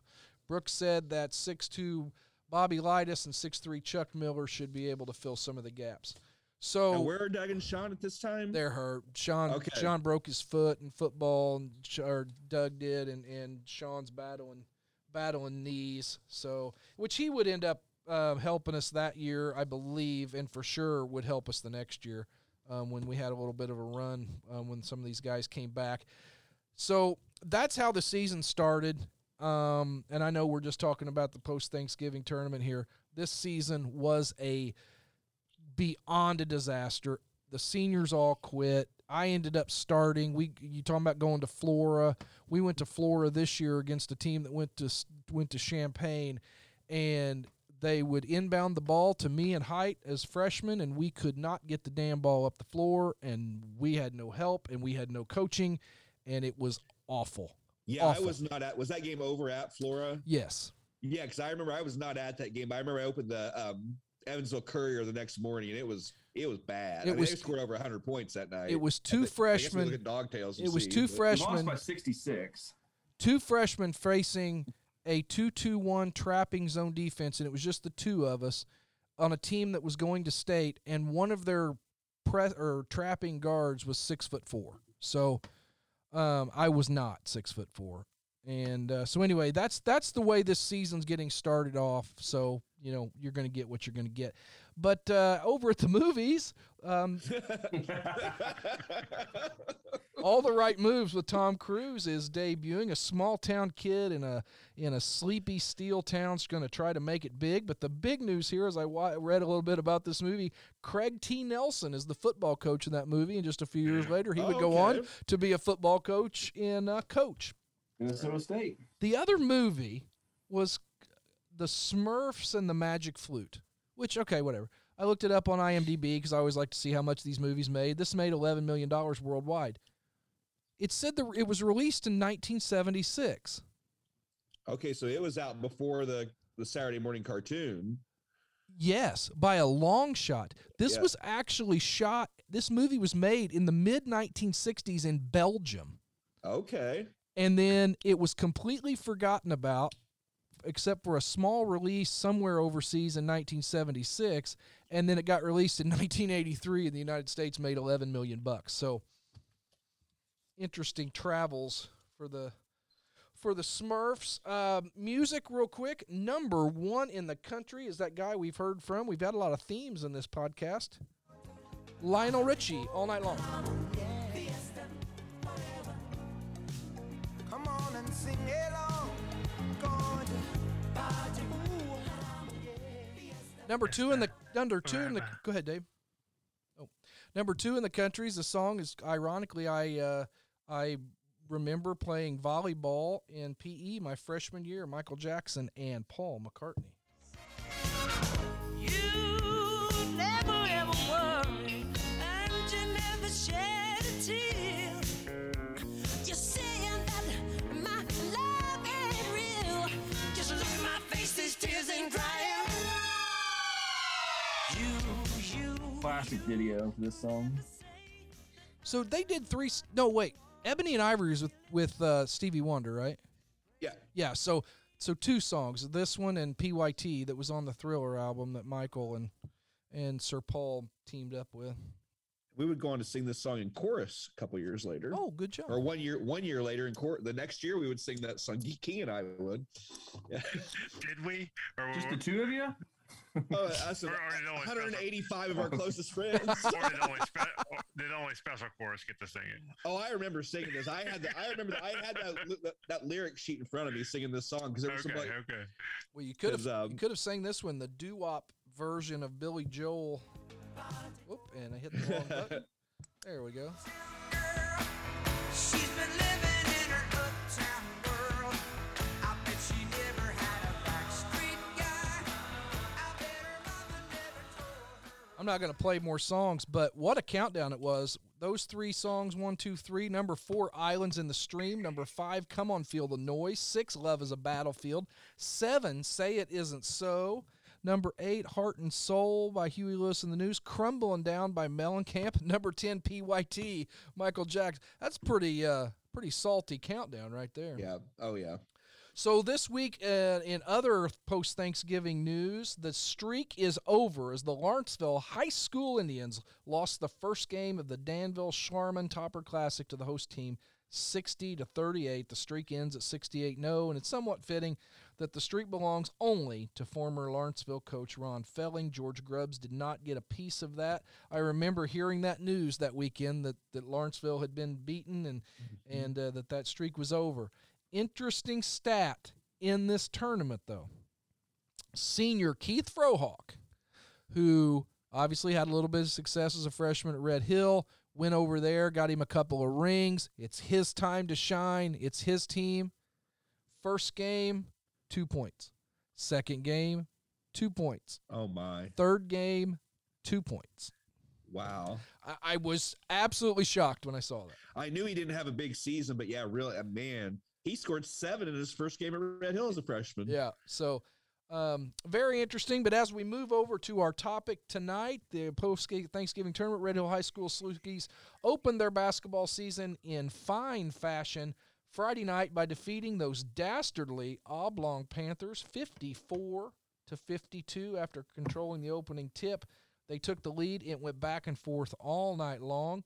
Oblong kept grabbing the lead. The Slookies would take it back. In the fourth quarter, the Slookies stretched their lead to 10 finally.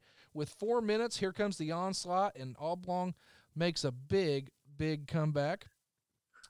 And Red Hill then kind of started to try to hang on, and a last-second basket by Oblong made it 54-52. But the Slookies win it. They were led in scoring by Brett Atkins with 14 points, followed closely by Bobby Lightis with 12. Jimmy Medlin and Chuck Miller contributed 8 each. Dan Pank added 6. Pat Seed, Brian Piper, and Brian Hicks rounded out the scoring with 1.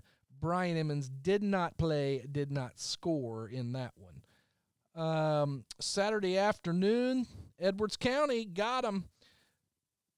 They put up a good fight, but Edwards County won 51-49.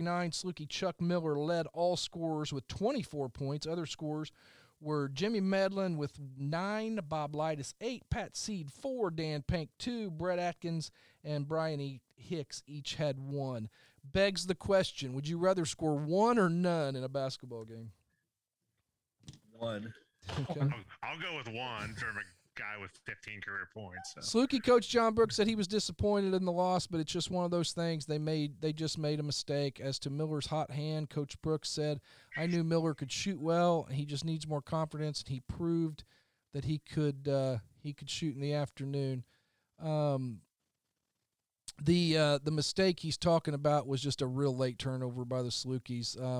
Broviak from Edwards County stepped in the front court and led a break off of a Red Hill turnover, which ended their hopes.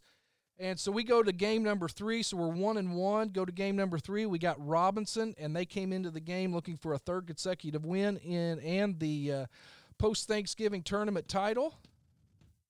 Riding high on 2 previous tournament wins over Edwards County and Oblong, the Maroons were brought back to earth in the first quarter as the Slookies jumped out to an early 5-0 lead, and they led at halftime 31-23. The third quarter, Red Hill continued to lead 43-34.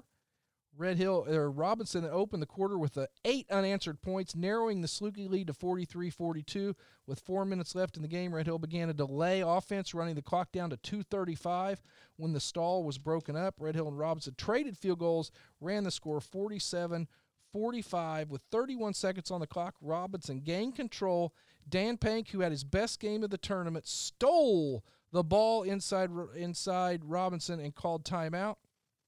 On the inbounds play, Robinson's Joe Winterwood fouled Pank, sending him to the line. Pank connected to get the lead up to 49-45. Maroons did score at the buzzer again, but to no avail. Red Hill wins it over the favored Robinson Maroons, 49-47. Red Hill was led in scoring. That will be a common factor going forward. Pat Seed with 18 points. He was backed up by Lightis and Pank with 10. Miller had 6. Medlin had 5. Red Hill had their best night at the free throw line, hitting 9 of 17. Afterwards, Coach Brooks said, I had thought if we could win 2 games, I'd be happy, but now I'm a little disappointed because we should have won the tournament. A last-second shot in a 2-point game cost us the title. At least we beat the ones who won the tournament. The Slookies then talk about going to Flora or open at home against Flora, and then the season would quickly start going down the toilet, which Yeah. Never won you're 2-1, and that's your last one of the year. It looks like yeah, things got ugly. lost your next 19 in a row after that. I got sick. Yeah, like a cold. I mean, dying or anything. I got sick, missed a day of school, and Hike called me and said, "You should have been there." It erupted in a big fight, and the team fell apart. People quit, and that's all she wrote about that season. Yeah, because looking at this team picture, they have like an up-to-date team picture. So like Medlin's not in the team picture, Bobby Lias isn't in the team picture, and maybe others. Those are two 84 guys I could think of off the top of my head that looks like did not finish out the season. I'm thinking about this. I think that fight. Maybe Todd Bushy had already quit. I know they had a little. Todd Bushy's not in the picture. Yeah, they had a little scrum, and that may have been what triggered the negative interview in the paper. That practice may have happened in between the positive interview and the negative interview, but yeah, not a good sight for the Salukis there, and we've talked about. I think it was it this season or was it 82? Was it 83, 84, 84, 85? We've done a podcast on that school year, and I went into a little more detail on some of this. Yeah, it was about a year ago we did that. Yeah. It's a lot of negative stuff. Let's just put it that way. And Red Hill basketball could have been better.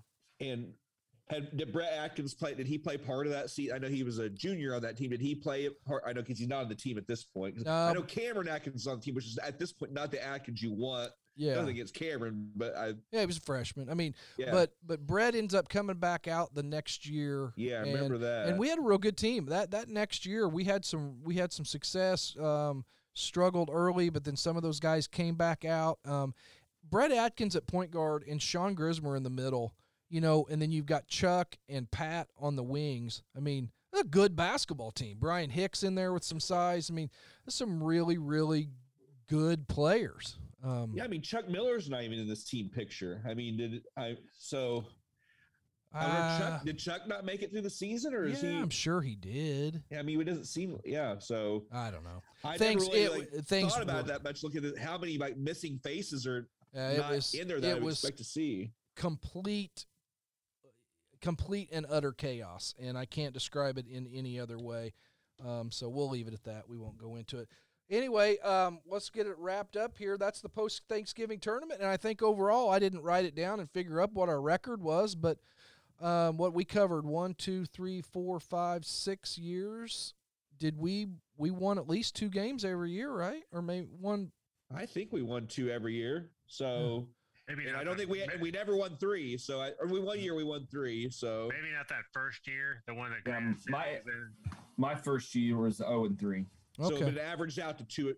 We had 1 3-0, 1 0-3, and everything else was 2-1. Yeah, so pretty good, successful run. The post Thanksgiving tournament would go on for. Is this the last one? My junior year, I know we were at Paris. I feel like maybe we went to Paris the next year. Yeah, you went to Paris the next year. Yeah. So this was the final post Thanksgiving. It came back for 1 year in '87. We hosted it in the 87-88 season, a 1-year return, because that was my freshman year. I remember it going on that year. Yeah. And then we got out after. So I don't know why we brought it back. I guess we couldn't find anywhere to play, or I don't know. So a good tournament. It was always fun, like I said, to go in the gym and get the season started off. And we had 2 head coaches and a host of assistant coaches that ran through there. Yes. So let's wrap it up. Dave, you got any thoughts? You weren't, with you being in the field, you didn't do much research. You were just a listener on this one. Yeah, just kind of a tournament that I really wasn't aware existed. So you learned a lot tonight. Then. And we hope that's what our podcast is doing, educating people. Yeah, just like the Facebook page, you see people having conversations on there. Just a lot of fun. I hope everybody's enjoying. We're enjoying doing this, and it's fun to go back. If we weren't doing a podcast and we found out that you could do all this online with all the old daily records and Vincent Sun commercials, we'd probably still be doing this. You just getting to listen in, and I hope hope you're enjoying it. What did we talk about? On tonight's show, I'm going to lead it off. We talked about Dan Barnfield. We talked about Grandpa Ray's truck/camper. We The talked dominance of Foreigner. Yes, Lou Graham, great singer.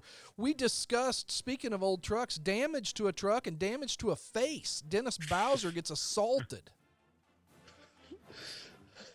Political controversy. 6'4" Terry McAdow was mentioned. Comes back. James Harden has nothing on Terry McAdow in making the beard famous on a basketball court. We talked about Peter Cetera singing backup for a Billy Joel song. And speaking of Peter Cetera, we talked about Mike DeCourcy. Yes, we did. Granite City South comes over and plays in our little post-Thanksgiving tournament. Terry Cravens scores a bunch of points for Oblong. Yes. We talked about Red Hill Junior Pro on a couple different occasions. I know Bobby Wagner was discussed in that. Yes. We talked about Dave Clark. We talked about Flores Carpeted Gym. Really, really heavy jerseys.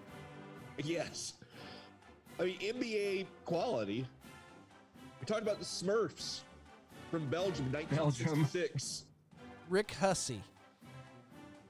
Rick Hussey, 6'3", 205. I expected. I thought he was bigger than that. He was like 6'7", 300 when I think about it. He was much, much bigger than the 60-pound deer that Russell L. Adams Yes, that was, in my opinion, snagged. my favorite part of the podcast. And he's the saddest part. Chuck Rousey could shoot and could really shoot free throws. Yep, old number 22 before Todd Bushy and Chip Jamerson wore that uniform. Tim Conway and Don Knotts, the comedy duo. Lawrenceville Greenhouse, I thought was still open. It is definitely not.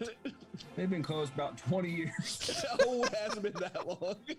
I never go down that road. I never drive down that road when I'm in Lawrence County. Well, when you drive in the roads, go see Andrews, Peoples, Grace, Pizza House. We are Red Hill. Let's go white. Oh, Third time. All right, everybody. Good night.